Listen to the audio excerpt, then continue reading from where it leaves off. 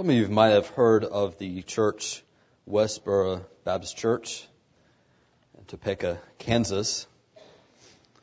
If that doesn't ring any bells, then I'm sure this would.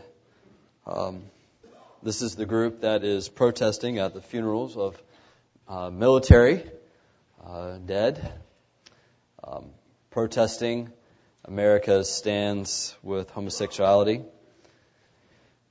putting up signs like God hates fags, things like that, posting them at these funerals where our military men and women are killed. This was brought before the U.S. Supreme Court as one of the fathers sued them. And the U.S. Supreme Court defended the right to protest at a funeral. And so we read this and we've got mixed feelings. I've got quite a few feelings thinking, why? How is this group called themselves a church and a Baptist church at that?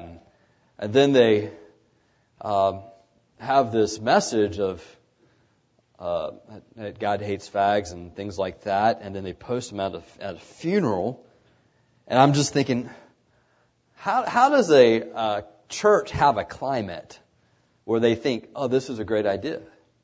How do you get into that climate where this flows out, you know? And then I read the Supreme Court's case, and I'm thinking, well, okay, I've got mixed feelings about that because this is America. We've got the right to speech. But really, do we have to have rights for that speech? Because we have freedom from all sorts in America, but we don't have the freedom from being mean. We don't have the freedom of good sense. I mean, who's going to free us from stupidity? I find that the rich and the powerful are just as vulnerable of being stupid. I'm going to use that word because sometimes that's what it is. I think the scandals going on recently, you can't be too powerful, too wealthy, too political, and bam. Who's going to free mankind from being stupid? Who's going to free mankind from being mean? Who's going to give us a little bit of common sense? This is a question that often comes, but it's something we live with because we live in America where folks have freedom to do just about anything. And we see just about anything, the good, the bad, the ugly, that goes on in our country. And we have to say legally, yeah, they've got the right to do that. We've got to live with that. So I think about that. And I read Galatians 5, where it talks about freedom. And I finally find a solution. Who's going to free us from being stupid? Who's going to free us from being mean? Who's going to free us from being impatient? Who can break this cycle? And Paul points to this and says, there is a break in the cycle. And I want to tell you about it. And so we're going to look at Galatians chapter 5, verse 13 through 15. I'm going to make some observations about freedom from this text. It's going to point toward this idea of love, which is extremely important in the New Testament and the Old Testament as well, because the Bible says God is love. And so we're going to see in His Word how that's revealed, how He calls us to be people of love. And so, with this thought in mind, as we look at these observations about freedom, let's stand as we read this together. Galatians chapter 5, we're going to read verse 13 through 15. For you were called to freedom, brothers. Only do not use your freedom as an opportunity for the flesh, but through love serve one another. For the whole law is fulfilled in one word. You shall love your neighbor as yourself. But if you bite and devour one another, watch out that you are not consumed by one another. You may be seated. Remember the context here. This church is a mix of Jews and Gentiles. The Gentiles will receive Paul's word of the gospel of Jesus Christ with open arms. They rejoiced in it, receiving it not from Paul, but as from God.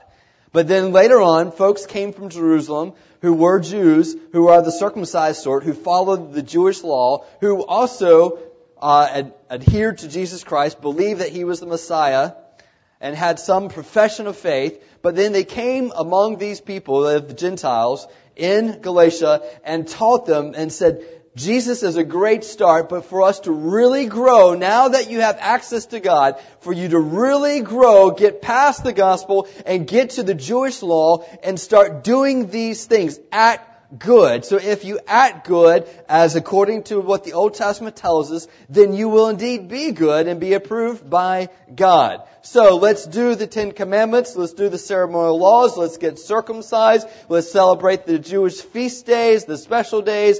And so this was coming into the church body, and with it became a separation where there was first class and second class Christians, all right? If you were a really good Christian, then you did these X amount of things, all right? Does that sound familiar? Does that sound familiar? Is it amazing how that same spirit is captured throughout the ages into churches today? When Paul wrote this letter, he realized he was fighting for the truth of the gospel, that he was preserving the truth of the gospel for the Gentiles' sake, for our sake, and as well as those around in that time. He wanted us to make sure we understood the gospel. There are no such things as second-class Christians. Either you are in Christ or you're not in Christ. And if you are in Christ, then God calls you right. Done by the grace of God. Done by faith. And so, there's a freedom found in this. It's interesting, I don't know if you've noticed this, but as we've gone through Galatians, we're getting closer to the end, and I'm kind of figuring out how can I make this go slower, because I really like Galatians. That's what I do. But we've only had 3 commands in the entire book. Do you realize that? There's only been 3 commands, and we're on the 5th chapter. The first one we find in, where's it at?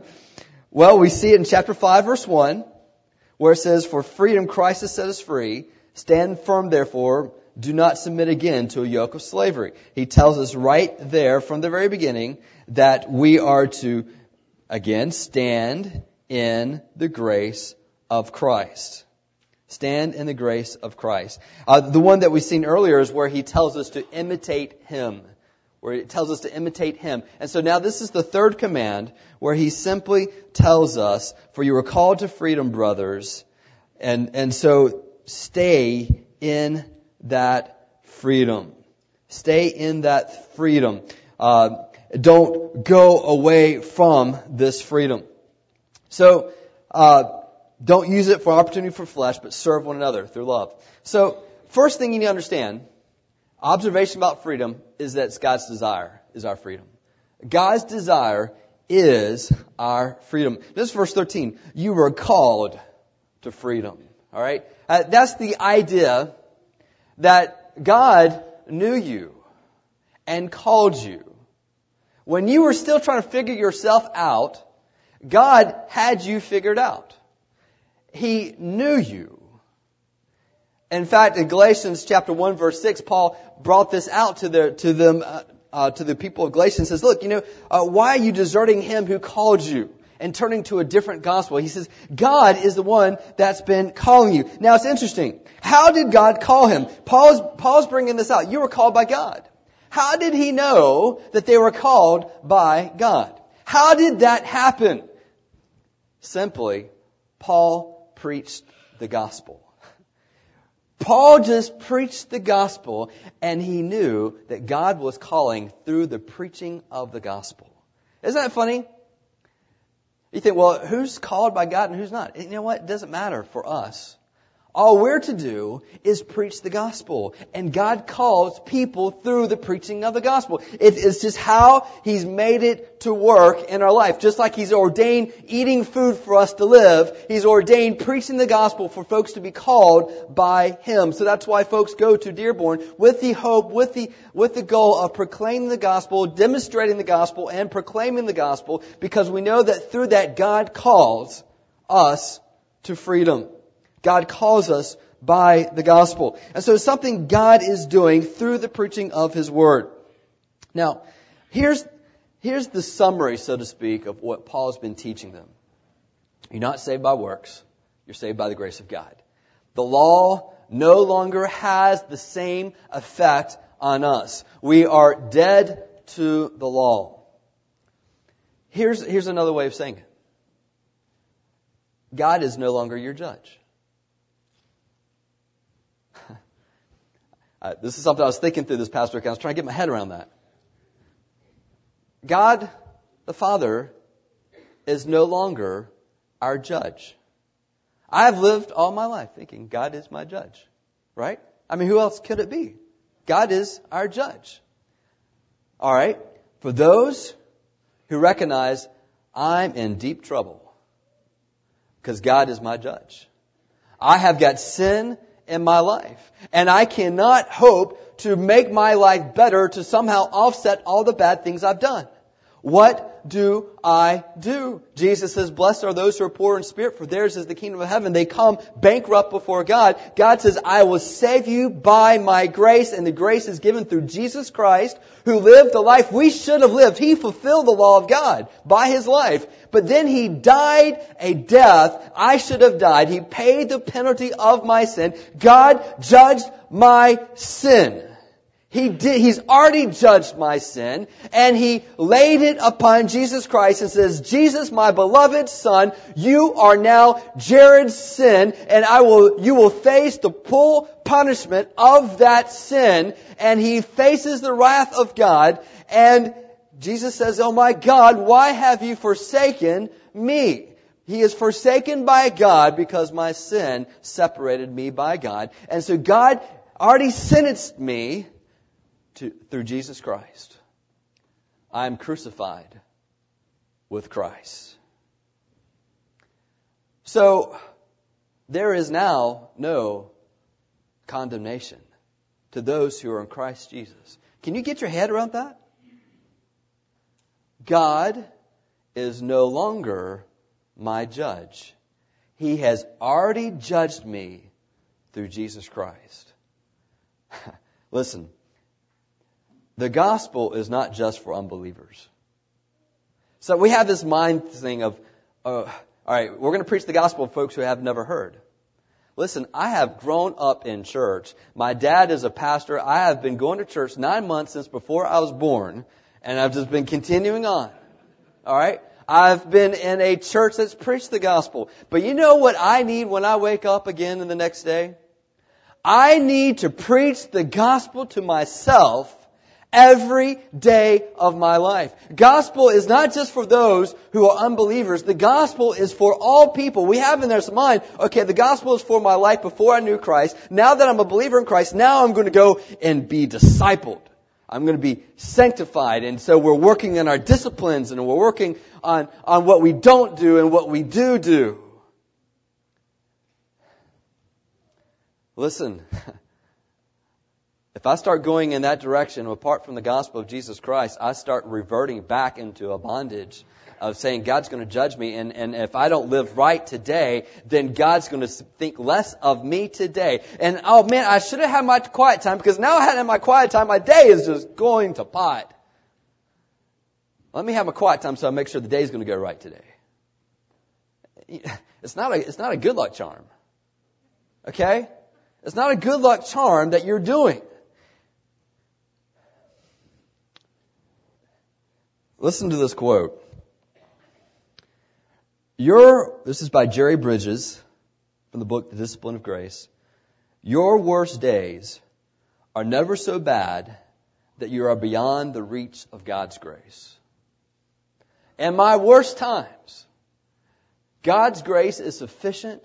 I may wake up mean and cranky. I wake up out of the bed cussing. I mean, that type of day, and from that point on, it goes downhill. All right? I've not gone beyond God's grace. And your best days are never so good that you are beyond the need of God's grace.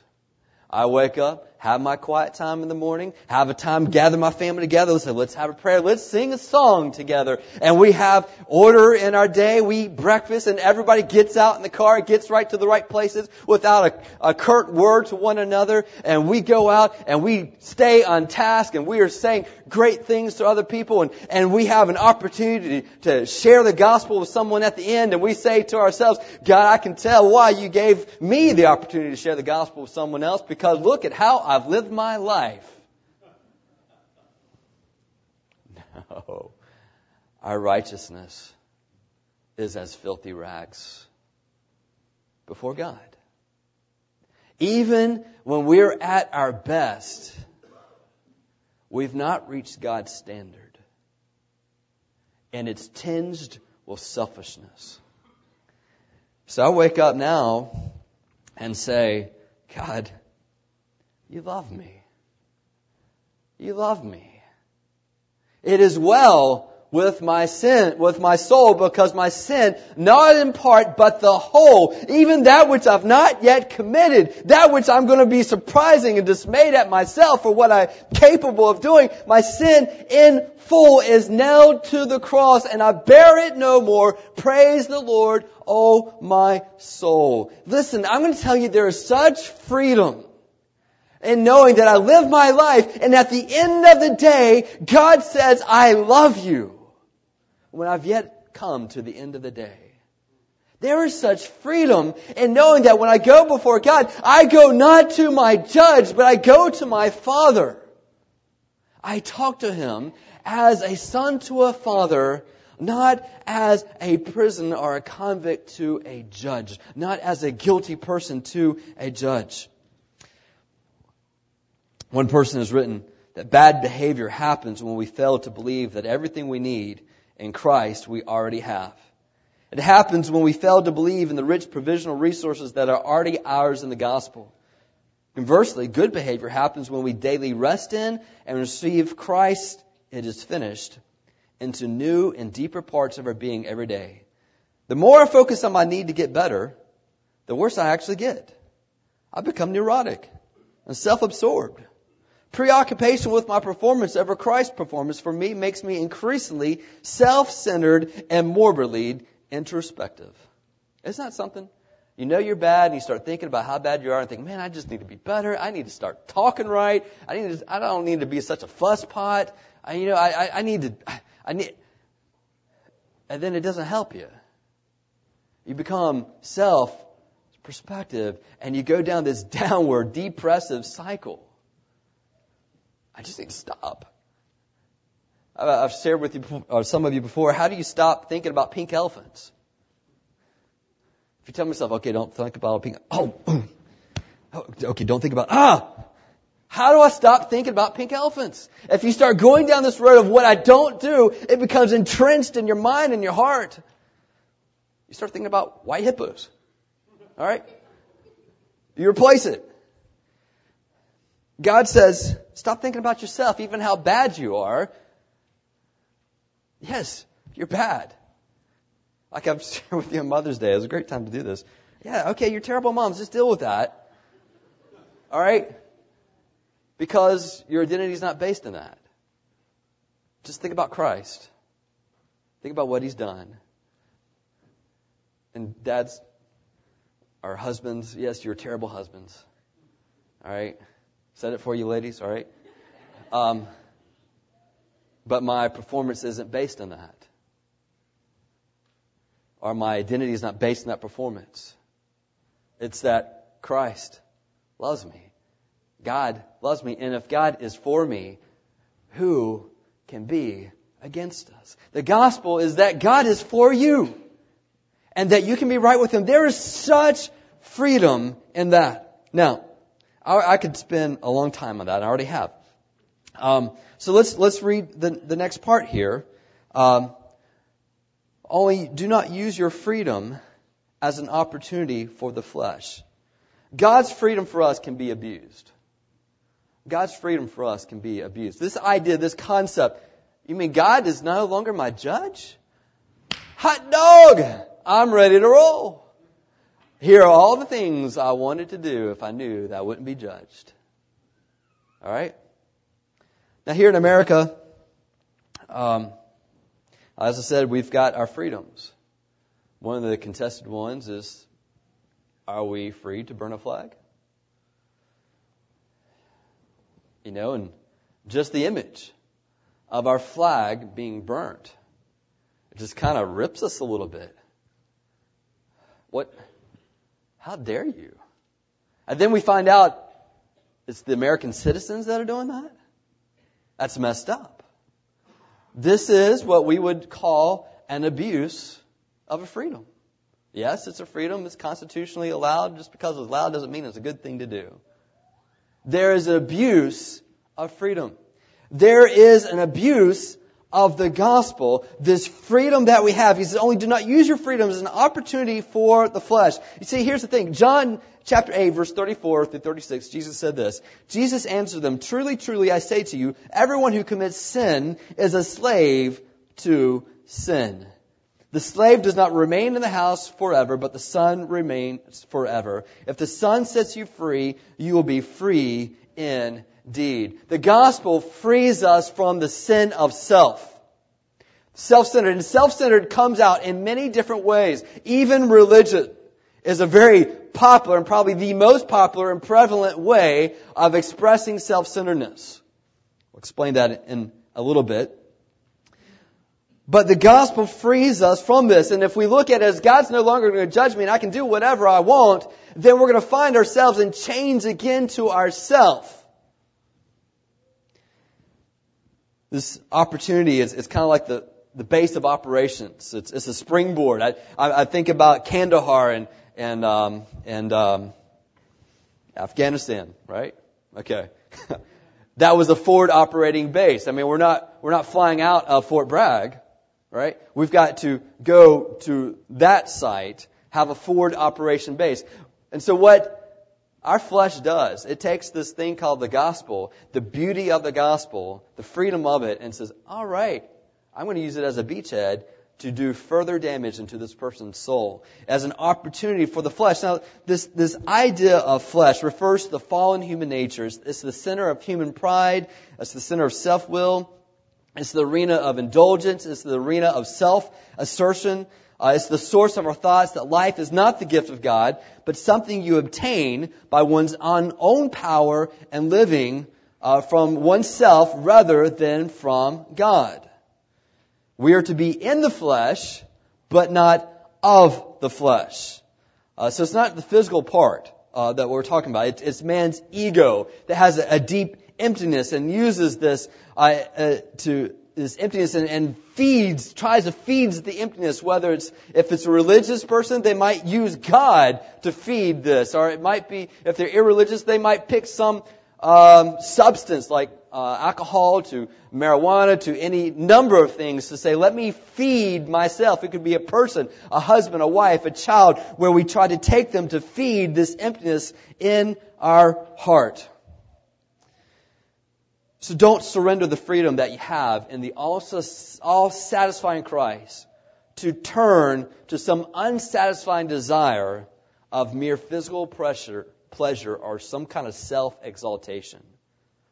Don't go that way. He says, don't look at it as that. So, what do we do here? Well, let's look in the next part here. Instead of seeing this as an opportunity for the flesh, God's freedom was given to us. God called us to His freedom, but through love, serve one another. Here's the interesting paradox. God's freedom is for us to make us servants. What? God's freedom is given to us to make us servants. Because the reality is that we are going to be serving something. We are going to serve something, and He's asking us to serve one another. That word serve comes from the word where we get slave. It's not like a nice, polite helper, a waiter, a waitress, but no, it's slave. Just kind of be a slave to everyone else. Why? What's the point here? I would have you note the opposite of flesh is love through service. Remember? Opposite of self-centeredness. Who's going to free us from our stupidity? Who's going to free us from being mean? Who's going to free us from being selfish? The gospel is the only thing that can do that, to free us from ourselves. And the opposite of that is love, serving one another. Martin Luther wrote this, said, a Christian is free and independent in every respect, a bondservant to none. A Christian is a dutiful servant in every respect, owning a duty to everyone. All right. First of all, you need to understand that love is a motive. All right? Love is a motive. We've heard love is a verb. Okay. DC Talk song, love is a verb. Love is a motive that requires verbs. Okay? It is to serve. It is to give. It is to encourage. It is to sacrifice. But primarily, it is a motivation. Which is why Paul says in 1 Corinthians 13, if you give all that you have but have not love, you have nothing. What is he saying? You can do the actions, but you don't have the motive, then the actions doesn't count. It is a motive that's being given to us. What is this motive? Here's how you can define love. Love is putting the needs of someone else above your own desires to meet your own needs. Love is putting the needs of someone else above your own desires to meet your needs. You know how hard that is? That's hard to do. I remember, you ever tried to fly on a kite when there was no wind? I remember getting a kite, and I was so excited about having the kite that wind was irrelevant. Sweet, a kite. Let's see this thing in the sky. So what do? You run yourself like crazy, creating wind, and it's still bouncing on the ground. And after 3 trips back and forth, man, you're exhausted. But when you go out and the breeze catches that kite, all you do is stand there and watch it go. Listen, loving someone else when you're doing it on your own power is like trying to fly a kite with no wind. You exhaust yourself and you're tired and it doesn't fly very good. But when the love of Christ gets into your heart, it changes things drastically and how you love someone else. Because for the first time, you're not loving them for your own self. You're not loving them for your own self. And let me go on to the next point so I can bring that out. God's freedom for us allows love in us.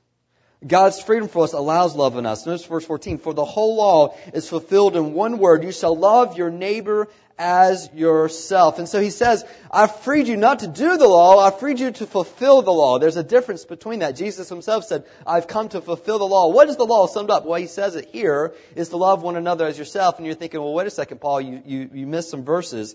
Let's go back. Leviticus 19. Verse 18, you shall take no vengeance or bear a grudge against the sons of your people, but you shall love your neighbor as yourself. I'm the Lord. Matthew 5:43, you've heard that it was said, you shall love your neighbor and hate your enemy. Matthew 22, verse 34 through 40, but when the Pharisees heard that he silenced the Sadducees, they gathered together, and one of them, a lawyer, asked him a question to test him. Teacher, which is the greatest commandment of the law? And he said to him, you shall love the Lord your God with all your heart, with all your soul, and with all your mind. This is the great and first commandment. And second is like it, you shall love your neighbor as yourself. On these 2 commandments depend all the law and the prophets. So you're saying, well, Paul, you skipped something here. Jesus said the first one is to love God with all your heart, soul, and strength. How come you skipped that one? He skipped it because if you can love one another, you can't do that unless you love God. You say, well, I can't too, Pastor.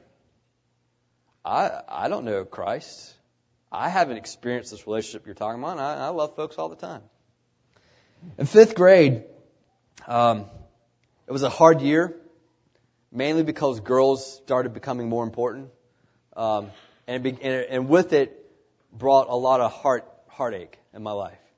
All right?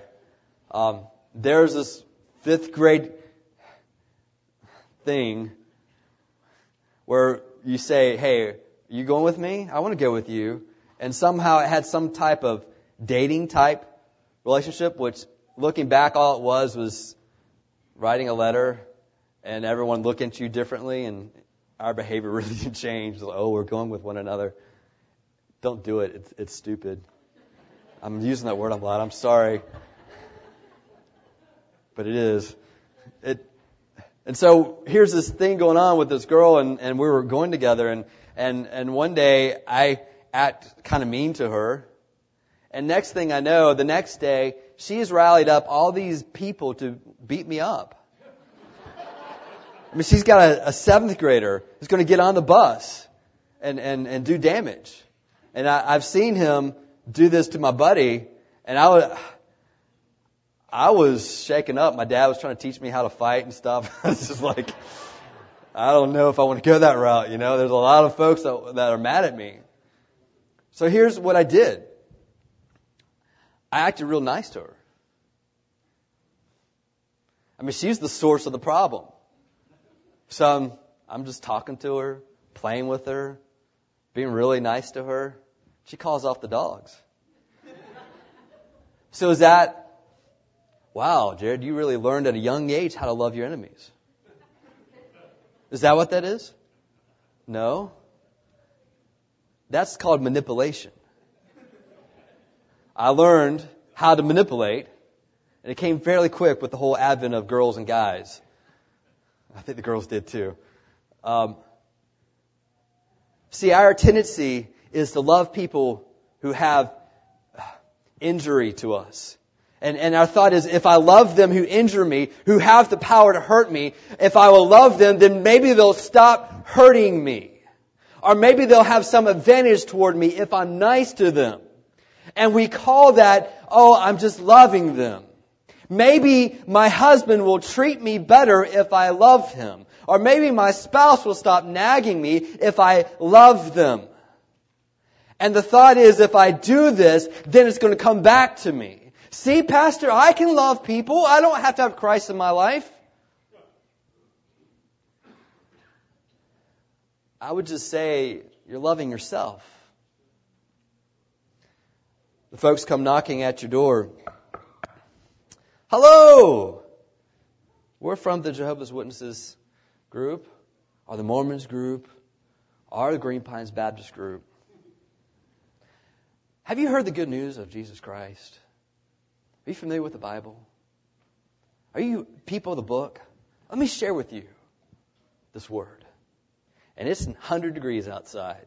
They're sweating, coming down their face. And you've seen they've already hit the rest of the street, and they got more streets to go. And you think, man, you must really love God. But what if they're doing it so that maybe they can avoid some punishment by doing this? Is that love? Or is that trying to manipulate God? Or what if, you know what, I'm going to go to the food pantry this week and I'm going to take care of the folks who are really down and out. Because if I do that, then maybe I'll stop feeling guilty. I don't want to feel guilty anymore. So I'm going to do these acts of love. Does that love? Or is that just another way of serving yourself? Trying to avoid guilt. I'm just bringing to your attention that love is a little bit more trickier than you think. How do you separate yourself? When you hear the gospel and you see it for what it is, what God has done for you, there's something so beautiful of the fact that God says, I am for you. Your sins are forgiven. I'm no longer your judge. You are now my son. I am your father. And despite whatever comes in your day, at the end of this day, I will love you no less than I already do now. That idea is something so beautiful about it that it has the power within it to transform our heart. And just to help it, God sends the Spirit of God, which according to Romans chapter 6, verse 5, sheds abroad the love of God in my heart. So I'm being changed fundamentally from the inside out. So that when I love another person, it is not because that person is such a nice person or that person is such a mean person that they're going to do harm to me. It's because God has put a love in my heart that is no longer about me. I'm crucified with Christ. Nevertheless, I still live. I live in this flesh, but I live by the faith of the Son of God who loved me and gave himself for me. And so I give it out. And now there is within us a capacity to love because our self has been crucified. It doesn't matter anymore about ourselves. And this picture seems so attractive, but we ask ourselves, how do we get there? How do I get there? And I'm going to say it's in the gospel. It's what God has done for us. God's freedom is given for us to allow love in us. John 14, verse 15. If you love me, you will keep my commandments. John 15, and the commandment was to love one another. John 15, verse 10 to 12. If you keep my commandments, you will abide in my love, just as I've kept my Father's commandments and abide in His love. These things I have spoken to you, that my joy may be in you and that your joy may be full. This is my commandment, that you love one another as I have loved you. And in verse 9, that same chapter, John 15, he says, my Father has loved me, and I have loved you with the same love. Listen, did you get that? John 15, verse 9. It's not on your screen. You're going to have to look that one up. You think, God the Father, God the Son, perfect love for all eternity.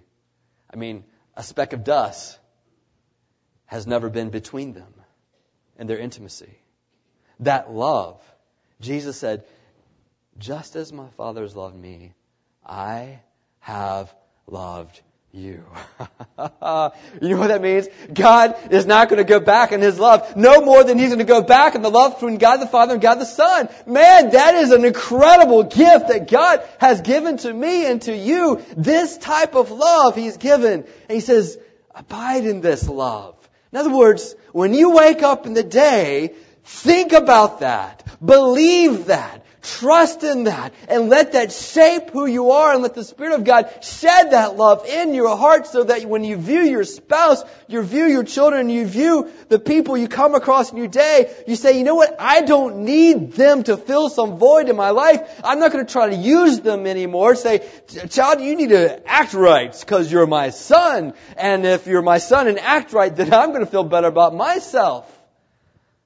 We're using them to fill a void in our heart. I think about John 13, in the very first part, where Jesus says, knowing that He'd come from the Father and is going to the Father, and knowing the love that God the Father had for Him, He took upon Himself the servant's robe and washed their feet. What did they have to do with knowing where He came from? Had everything to do with it. Because He realized that He's not going to be better just because a few 12 guys are going to look up to Him and say, oh, you're the master. No, He knows that His identity is found in Jesus Christ, and so He can take the robe and wash their feet. It frees them. It frees them. Now, this gets us to the last observation about the gospel. Verse 15, without God's freedom for us to love, we walk self-destructive paths. But if you bite and devour one another, watch out that you're not consumed by one another. You ever got chocolate rabbits for Easter? I had to get over something to actually eat those things. I had a tendency to personify everything. I didn't want to throw out my toys because I thought it hurt their feelings. And so, Toy Story touched a nerve with me. And so I see a chocolate rabbit, I'm thinking, I eat their ears. Poor rabbit. You know? So chocolate rabbits would go forever, you know. I've got over that. But he says, you treat one another like chocolate rabbits. You think they're there just for your enjoyment? You think other people exist to fill that craving in your heart? We're not chocolate rabbits walking around here. He says, but if you don't have the love of God in your heart, that's how fellowship's going to be. That's how family's going to be. You're just going to look at other people as a source to make yourself feel better. You devour them. He's talking to folks who have a tendency to think, you know what, I need to do the 10 Commandments. I need to be circumcised. I need to go by the Jewish law. I need to do these things so God will be right, or I'll be right with God. I'm going to keep on doing. I'm going to keep on doing. And what happens when you have that, you can't love people anymore. You don't have the capacity to love someone as God has called you because you've got this huge craving in your life to get right with God, and you just see other people as a means to the end. And you devour them. If we're loving others to have a hope of getting approved before God, we would not just be using others for our own benefit. It's just a little bit more subtle, yet even more powerful form of selfishness. Though this may make them better fathers, better workers, the motivation goes back to themselves. The natural inclination is use the other person to provide for what we lack in ourselves. This is what sets unrealistic hopes for marriages, for children, for work, for employees, for your life. So what Paul says, if you give away all that you have and deliver your body to be burned, but you do not have love, you've gained nothing. So what John says, Jesus says, greater love hath no man than he laid down his life for his friends. How can we do that? Because we know that our life has been given to us by God and it's been sustained by Him. When we love others from a heart that knows God's love, this command is not a bondage, but a freedom. Our motivation to love one another is no longer our reputation. It's no longer the character of the person, nor is it our own discipline. The motivation, the strength to love another comes from God. This will free the disciple to love the unlovely. This will free the disciple to be generous to someone who cannot repay. This love will enable a disciple to be kind to someone who is rude. This love will empower a disciple to sacrifice for the greedy person in their life. This love needs to be applied to our life, our spouse, our family, our neighbors, our coworker, our boss. This love needs applied to the other disciples in this church body. This love will glorify God. Galatians 2:20. I've been crucified with Christ. God's not my judge anymore. The law no longer has effect. It's already been sentenced. It was sentenced on Jesus Christ, and I face the sentence with Him. But it is no longer I who live, but Christ lives in me. He fulfilled the law by a perfect love of God, the Father, and love to one another. And His Spirit resides in me. And the life I now live in the flesh is not of the flesh, but it's of the faith in the Son of God who loved me and gave Himself for me. Trust and obey, for there's no other way to be happy in Jesus but to trust and obey. Trust and obey what? The gospel. You don't outgrow the gospel. You grow with the gospel. And I've lived my life, 36 years now in the church. And every day I preach the gospel to myself. It's like David's Psalms to a tortured Saul. The strands of the gospel sound so beautiful to my ear, to my soul. I have time with the Lord, not so that my day will go right, but I couldn't think of anyone better to spend the day with. Because it all starts with the fact that God loved me still, loves me always. And it is well with my soul. Let's pray.